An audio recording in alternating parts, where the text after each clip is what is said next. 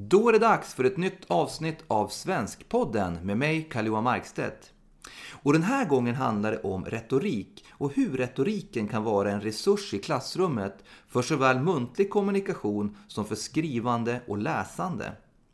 Det kommer också att handla om hur man som lärare kan tänka när man ger respons på elevers texter och tal och varför det är viktigt att responsen är konkret, konstruktiv och kärleksfull. Gäst i dagens avsnitt är Vendela Blomström, universitetsadjunkt och studierektor vid Stockholms universitet. Vendela undervisar bland annat i kurser om retorik och har skrivit flera böcker om retorik, muntlig interaktion och akademiskt skrivande. Innan vi kör igång avsnittet ska jag också berätta att den här podden sponsras av Sannoma Utbildning, vars målsättning är att ta fram marknadens bästa läromedel.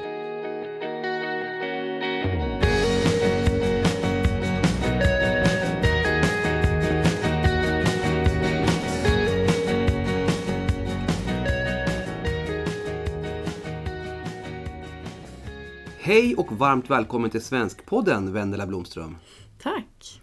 Du, det finns flera olika definitioner av retorik. Har du någon favoritdefinition? Det blir svårt att välja. Men jag skulle väl säga att jag tycker att Aristoteles definition av retorik som att retorik är konsten att vad det än gäller finna det som är bäst ägnat att övertyga håller än idag. Men kanske inte att man ser retorik då som, eller övertygandet som att man måste sälja sitt budskap till någon, utan snarare att kunna kommunicera det på ett sätt som andra människor förstår. Bra! Och vi ska prata idag om hur retoriken kan vara en resurs i klassrummet på olika sätt. För retorik handlar ju om mer än att bli en god talare, eller hur? Ja. Och när man arbetar med retorik eller vilket ämne man än arbetar med där retoriken blir aktuell, så kan man tydliggöra för eleverna att det handlar inte bara om att bli en god talare eller att lyckas förmedla sitt budskap, utan retorik handlar om för det första att det är en teori, för det andra att det är en praktik och för det tredje är det ett analysverktyg man kan använda sig av. Så när det gäller teori handlar det om att förstå retorikens grunder och modeller. Och praktiken handlar om att utveckla färdigheter som både talare och kanske responsgivare i undervisningssammanhang. Och retoriken som analysverktyg handlar ju om att man kan analysera tal utifrån teoretiska perspektiv, men man kan också använda det för andra skolämnen när man analyserar till exempel texter i olika sammanhang, eller hur man tar till sig och läser texter. Och alla som kommer i kontakt med retoriken kommer ju förr eller senare att stöta på begreppen etos, logos och patos. Hur skulle du förklara de begreppen på ett sätt som blir begripligt för ungdomar som kanske inte har så mycket kunskap om retorik med sig från början? Etos, man kan ju säga till att börja med att det är Aristoteles 3 medel för att övertyga då etos, logos och patos. Och etos handlar om hur talarens karaktär framstår, hur talarens trovärdighet ser ut genom kompetens eller talarens välvilja gentemot åhörarna. Helt enkelt verkar den som talar vara en vettig eller trovärdig person. Logos handlar om talarens innehåll eller talets innehåll, det som faktiskt sägs, och orden och förnuftet. Patos handlar om känslor, och då är det de känslor som talaren eller talet i sig väcker hos åhörarna eller publiken som lyssnar. Men det kan också handla om de känslor som talaren själv visar för publiken. Ja, och under antiken då var det ju den muntliga kommunikationen som var mycket fokus när man studerade och pratade om retorik. Idag har vi ju en bredare syn på retorik, men det känns kanske naturligt ändå. Vi ska prata om retoriken som en resurs i skolan, att börja just med tal då. Och nu tänker ni, var vi inne på etos, logos och patos. Hur kan etos logos och patos vara stöd för eleverna när de övar sig i att tala på olika sätt?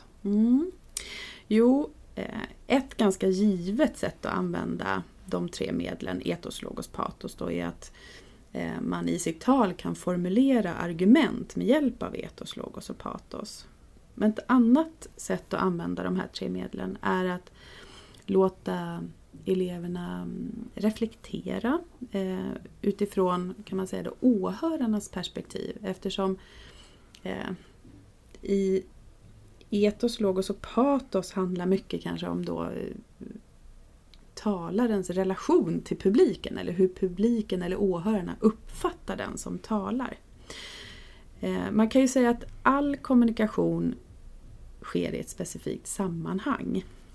Och därför behöver man när man ska tala inför en grupp eller inför en publik analysera situationen först. Och för att kunna övertyga sin publik eller skapa förtroende som talare så kan man tänka igenom hur publiken skulle kunna reagera på dig som talare eller din trovärdighet som talare med hjälp av etos, logos och patos.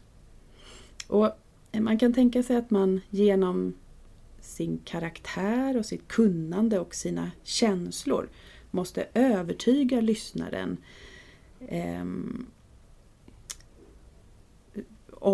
om att det man säger har bäring eller att det finns substans i det man säger och att det är trovärdigt helt enkelt. Och man kan göra det genom att tänka på etos då till exempel. Kan man tänka sig så här som talare, att man tänker sig att publiken sitter där och även om de inte är kritiska från början, så om man går till sig själv så är det ju så att man värderar ganska snabbt om det här är någon man tycker är intressant att lyssna på eller inte. Och det finns kanske orsaker till det, även om man inte själv när man sitter i en publik tänker på varför man uppfattar personen som man gör. Det kan ju handla om vad man vet om personen sedan tidigare eller någonting annat. Men därför kan man som talare liksom parera för det och tänka igenom redan innan då när det gäller etos till exempel. Att publiken kanske tänker, vem är du och varför ska vi lyssna på dig som talar? Alltså hur uppfattas din trovärdighet utifrån din karaktär och vad du har för kompetens eller hur pass mycket välvilja du visar mot åhörarna.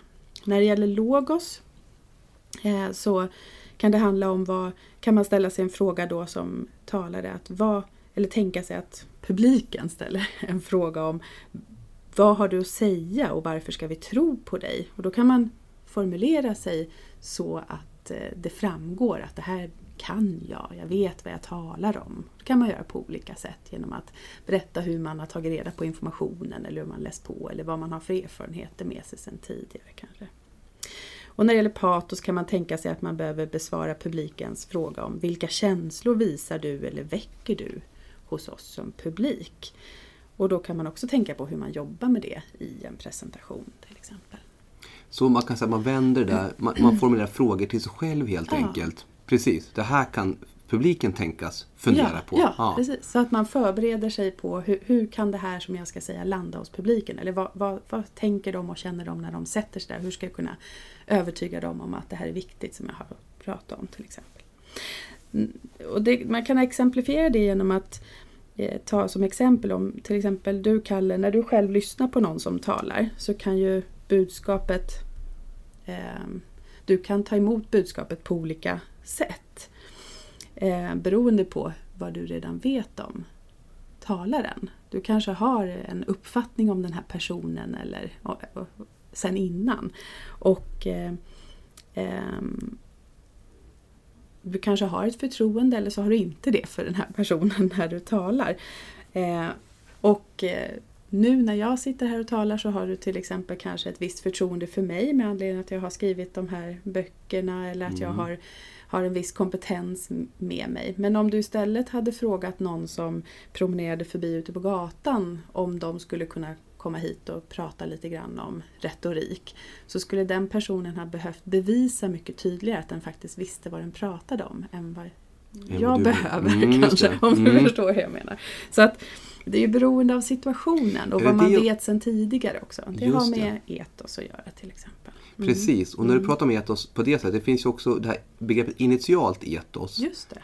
Är det det då som skulle kunna innefatta den här typen av kunskaper som man bär med sig in i en situation? Ja, jag har ett starkt initialt etos i det här sammanhanget. Sen kan jag förvalta det på olika sätt.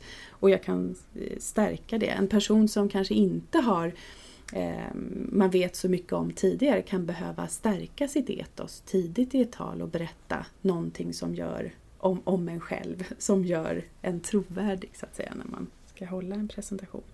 Så att man kan väl säga att återigen då att etos handlar just, etos, patos och logos hänger ihop och det handlar om relationen till publiken eller talarens relation till publiken. Det är ett samspel. Det beror på vilka som sitter där. Mitt etos, patos, logos kan uppfattas olika beroende på vem jag talar för. Så jag kanske måste anpassa mitt tal så att det blir begripligt och trovärdigt i olika sammanhang.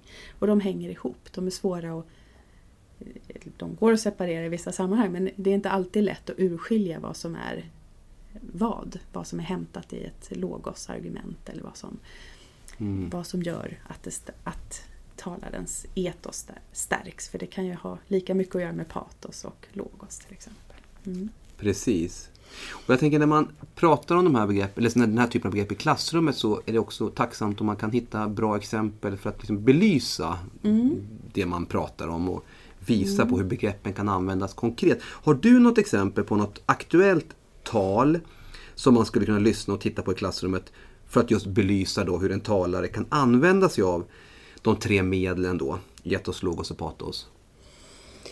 Ja, det finns ju givetvis många tal som man skulle kunna ge som exempel. Men ett väldigt aktuellt tal är från Oscarsgalan där skådespelerskan Frances McDormand höll ett tacktal som var väldigt känslosamt då. Ett starkt patos i det talet.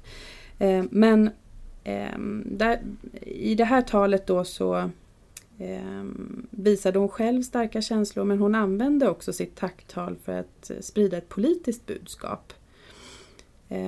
Hon hyllade dels sina andra kvinnliga skådespelarkollegor och andra inom filmbranschen, kvinnliga aktörer. Och hon synliggjorde andra kvinnor i publiken genom att be dem ställa sig upp under talet.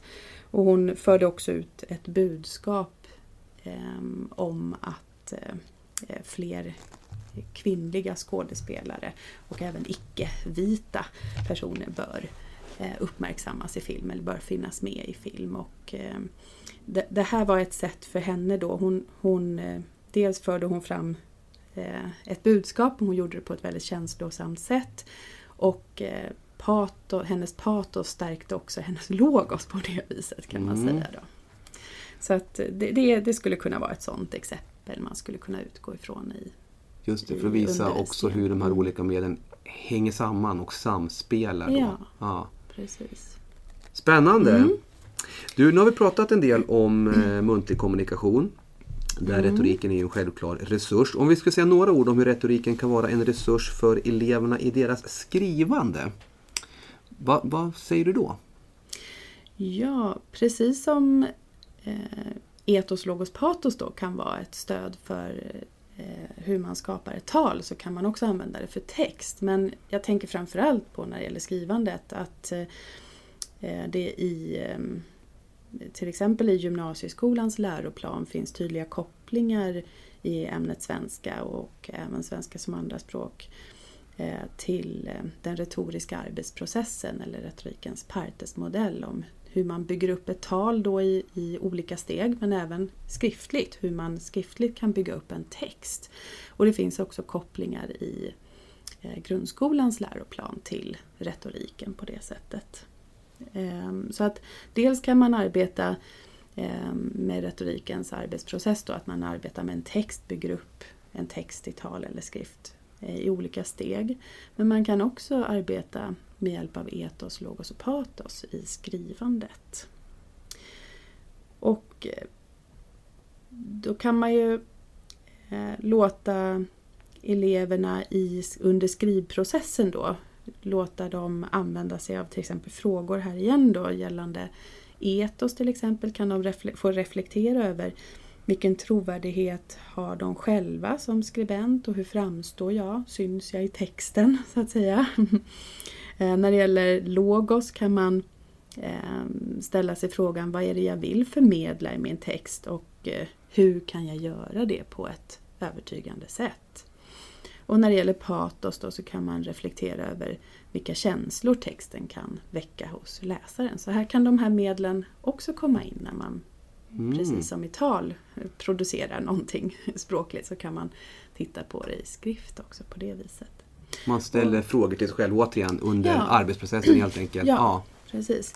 Och även under ett responsarbete så kan man ju använda sig av de här frågorna då.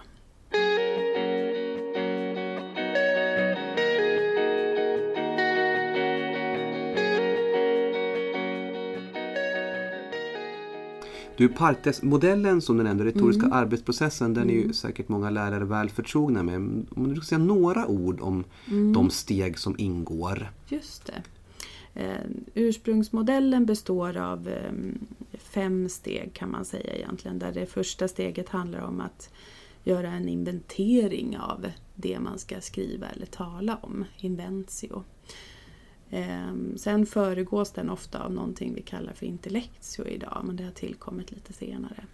Och det handlar om att göra en situationsanalys, eller en analys av det man ska göra. Men inventio var ursprungligen det första steget i modellen. Och nästa steg handlar om att disponera texten, dispositio. Fundera över vilken ordning delarna ska komma i. Och när jag säger texten kan det ju vara ett tal eller en skriven text då.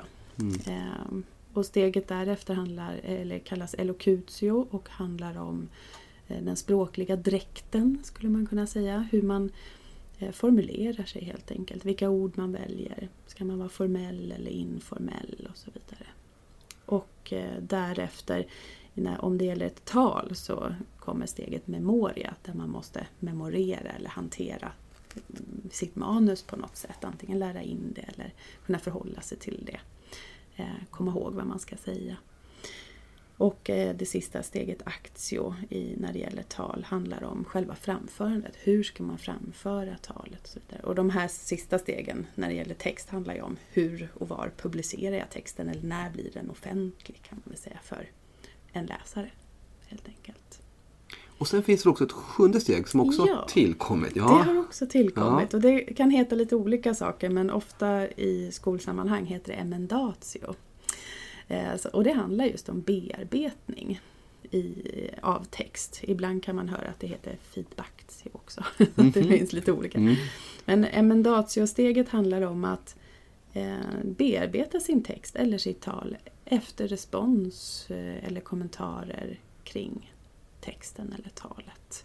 Och det är ju en väldigt viktig del i lärandeprocessen kan man väl säga. För att komma vidare i nästa steg i sin egen utveckling. Vi ska prata lite mer om respons alldeles strax, men det är ju som du säger ett viktigt steg. Och just emendatio, nu kommer den sist i den retoriska arbetsprocessen, men respons kan man ju också jobba med under hela processen, eller hur? Ja. Och den retoriska arbetsprocessen kan ju ses just så. Den behöver inte ses som linjär, att man jobbar med ett steg åt gången. Så att den här emendatio-biten kan ju komma in lite då och då i processen. Man kan tänka, ändrar man någonting i sin disposition så kan det få konsekvenser för innehållet också. Och ändrar man något i innehållet får det konsekvenser för hur man utformar det språkligt. Så att det här bearbetandet, det sker ju ganska naturligt också hela tiden. Men sen kan man givetvis systematisera det genom att ge varandra respons under arbetets gång. Det går ju också. Och genom att arbeta på det här sättet med elevernas skrivande och med muntliga anföranden så lägger man ju också en god grund även för läsandet. För textanalys och kritiskt tänkande. Intressant? Absolut, det stämmer. När det gäller kritiskt tänkande eller ett kritiskt förhållningssätt och just läsande så kan det vara väldigt användbart att uppmana eleverna att ställa sig frågor under läsningen. Och då kan man återigen då koppla till etos, logos och patos. När det gäller etos kan man fundera över vilken trovärdighet har skribenten som har skrivit texten jag just nu läser. Varför är det så? Vem är det som har publicerat texten och vem är skribenten? Så i vilket syfte är den skriven? Att få grepp om det, då kan man använda sig av det också. När det gäller logos kan man fundera över vilket innehåll, vilka ord som används, fakta, hur olika exempel förmedlas, vilka exempel förmedlas och varför är just de utvalda i det här sammanhanget. Så vad är syftet med texten eller budskapet med texten? Och när det gäller patos då, på vilket sätt engagerar den här texten dig som läsare eller eleven då som läsare? Vilka känslor väcks och varför? Och med vilken effekt kan man ju fundera på då. Det är det som är den här analysen ofta i retoriken. När det gäller retoriken som analysverktyg, att just fundera på vilken effekt får det här på den som lyssnar eller läser. Så det är ett användbart verktyg att ha med sig, även i läsning. Mm. Och du har ju skrivit läromedel i retorik för gymnasiet, bland annat tillsammans med mig. Ja. Mm. Och för lärarutbildningen också. Och där har ju responsarbetet lyfts fram. Mm. Och för närvarande så skriver du på en artikel i en modul inom läslyftet som handlar just om respons. Kan du berätta lite, vad är det du jobbar med just nu? Ja, det stämmer. Jag har skrivit en del om responsarbete tidigare och responssamtal. Både gällande muntliga anföranden eller framföranden och respons på skrivande eller på text också. Och just nu håller jag på att skriva en artikel inom en modul då i läslyftet som handlar om respons på text egentligen. Men just respons, det finns ju vissa grunder i responsarbete som gäller både tal och text skulle man väl kunna säga. Om vi pratar då lite allmänt om respons, vad skulle du säga, vad är den största nyttan med att arbeta med respons i klassrummet med eleverna? Ja, respons kan ju, och när jag säger kan, för det behöver inte vara så, men kan om den ges alltså på rätt sätt leda till utveckling för eleverna. Men sker den inte på rätt sätt så behöver det inte alls vara så, det kan det faktiskt få motsatt effekt. Men genom responsarbetet så kan eleverna som talare eller skribenter utveckla ett språk kring det de gör eller ett metaspråk eller metakunskaper om tal och text. Så där tror jag man har mycket att vinna på att lägga mycket tid och energi på att jobba med respons i undervisningen.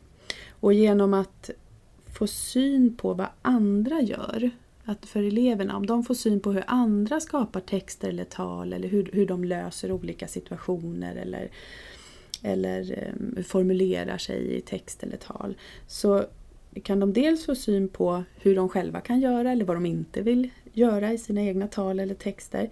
Och de kan också lära sig i, som sagt då, det här kringarbetet, att tala om det, att få ett språk för hur man kan utveckla eller prata om text och om tal, muntliga presentationer. Och dessutom skulle jag vilja säga en väldigt stor nytta av respons också i responsarbete i skolsammanhang är ju att det blir ett stöd för läraren i hur läraren kan vidareutveckla sin undervisning eller anpassa sin undervisning. Vad blir nästa steg i undervisningssituationen för eleverna? Så det skulle jag säga är de största nyttorna med respons. Mm. Mm. Skulle du kunna ge några konkreta tips där till lärare då? Hur ska man göra rent konkret i klassrummet? Oavsett om det kanske är tal eller text. Mm. Har du några sådana handfasta råd att ge? Några handfasta råd är väl att det måste finnas tydliga regler eller riktlinjer och instruktioner för hur responsen ska genomföras och se ut. För att om det i sig är otydligt så kan det bli oroligt för eleverna. Sen skulle mitt råd också vara att Om det gäller elever som inte är så vana vid responsgivning, då behöver man jobba med det ett tag för att man ska känna sig trygg i den situationen. Och jag tror också att det som lärare är viktigt att prata med eleverna om varför man ger respons och hur det fungerade att ge respons. Så med elever som ligger lite tidigare i sin utveckling behöver man kanske just bara jobba med respons för att de ska vänja sig vid det och förstå vitsen med det. Medan elever som har kommit längre kanske faktiskt också kan se sin egen utveckling genom responsarbetet och också kan reflektera kring det. Så jag skulle säga att det är det, att försöka skapa tydliga riktlinjer för hur man ska och ramar för elevernas arbete med respons. Och vad skulle du säga är den största utmaningen? Alltså vilka kan fallgroparna vara? Ja, som jag sa tidigare då, att om det inte funkar, om det liksom inte får den effekt man har avsett, så kan det ju givetvis bli problem. Men det är en utmaning att få till respons som fungerar. För den kan ju verka både positivt och negativt. För att den ska fungera är det viktigt att ha ett tydligt fokus. Den måste vara specifik. Responsen ska vara konstruktiv och den behöver vara motiverad. Och när jag säger motiverad behöver den dels vara relevant, men motiverad respons är också respons som att man tänker på vad. Man säger inte bara vad som är bra, utan man måste också lägga till vad är bra, men också varför är det bra och hur kan det bli bättre eller på ett annat sätt? Och vad händer om man gör på ett annat sätt? Att föra diskussioner kring det. Det finns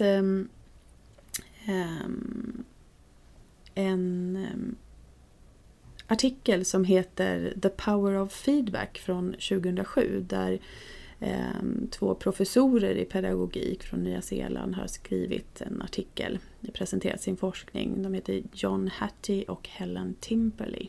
Och de menar att feedback då, eller respons för att vara effektiv eller för att respons ska ge effekt, måste liksom vila på 3 frågor. Och de här frågorna är: vart är jag på väg? Eleven måste förstå, vart är jag på väg? Alltså vad är målet med en uppgift eller med en kurs?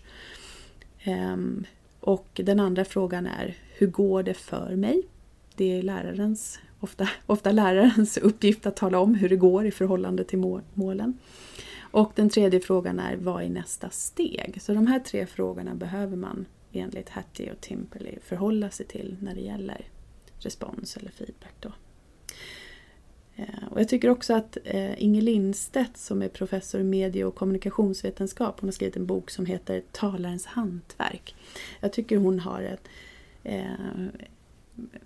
en bra grund för respons. Och hon säger så här att respons ska vara konkret, konstruktiv och kärleksfull. 3K ska det vara om responsen ska vara effektiv och bra.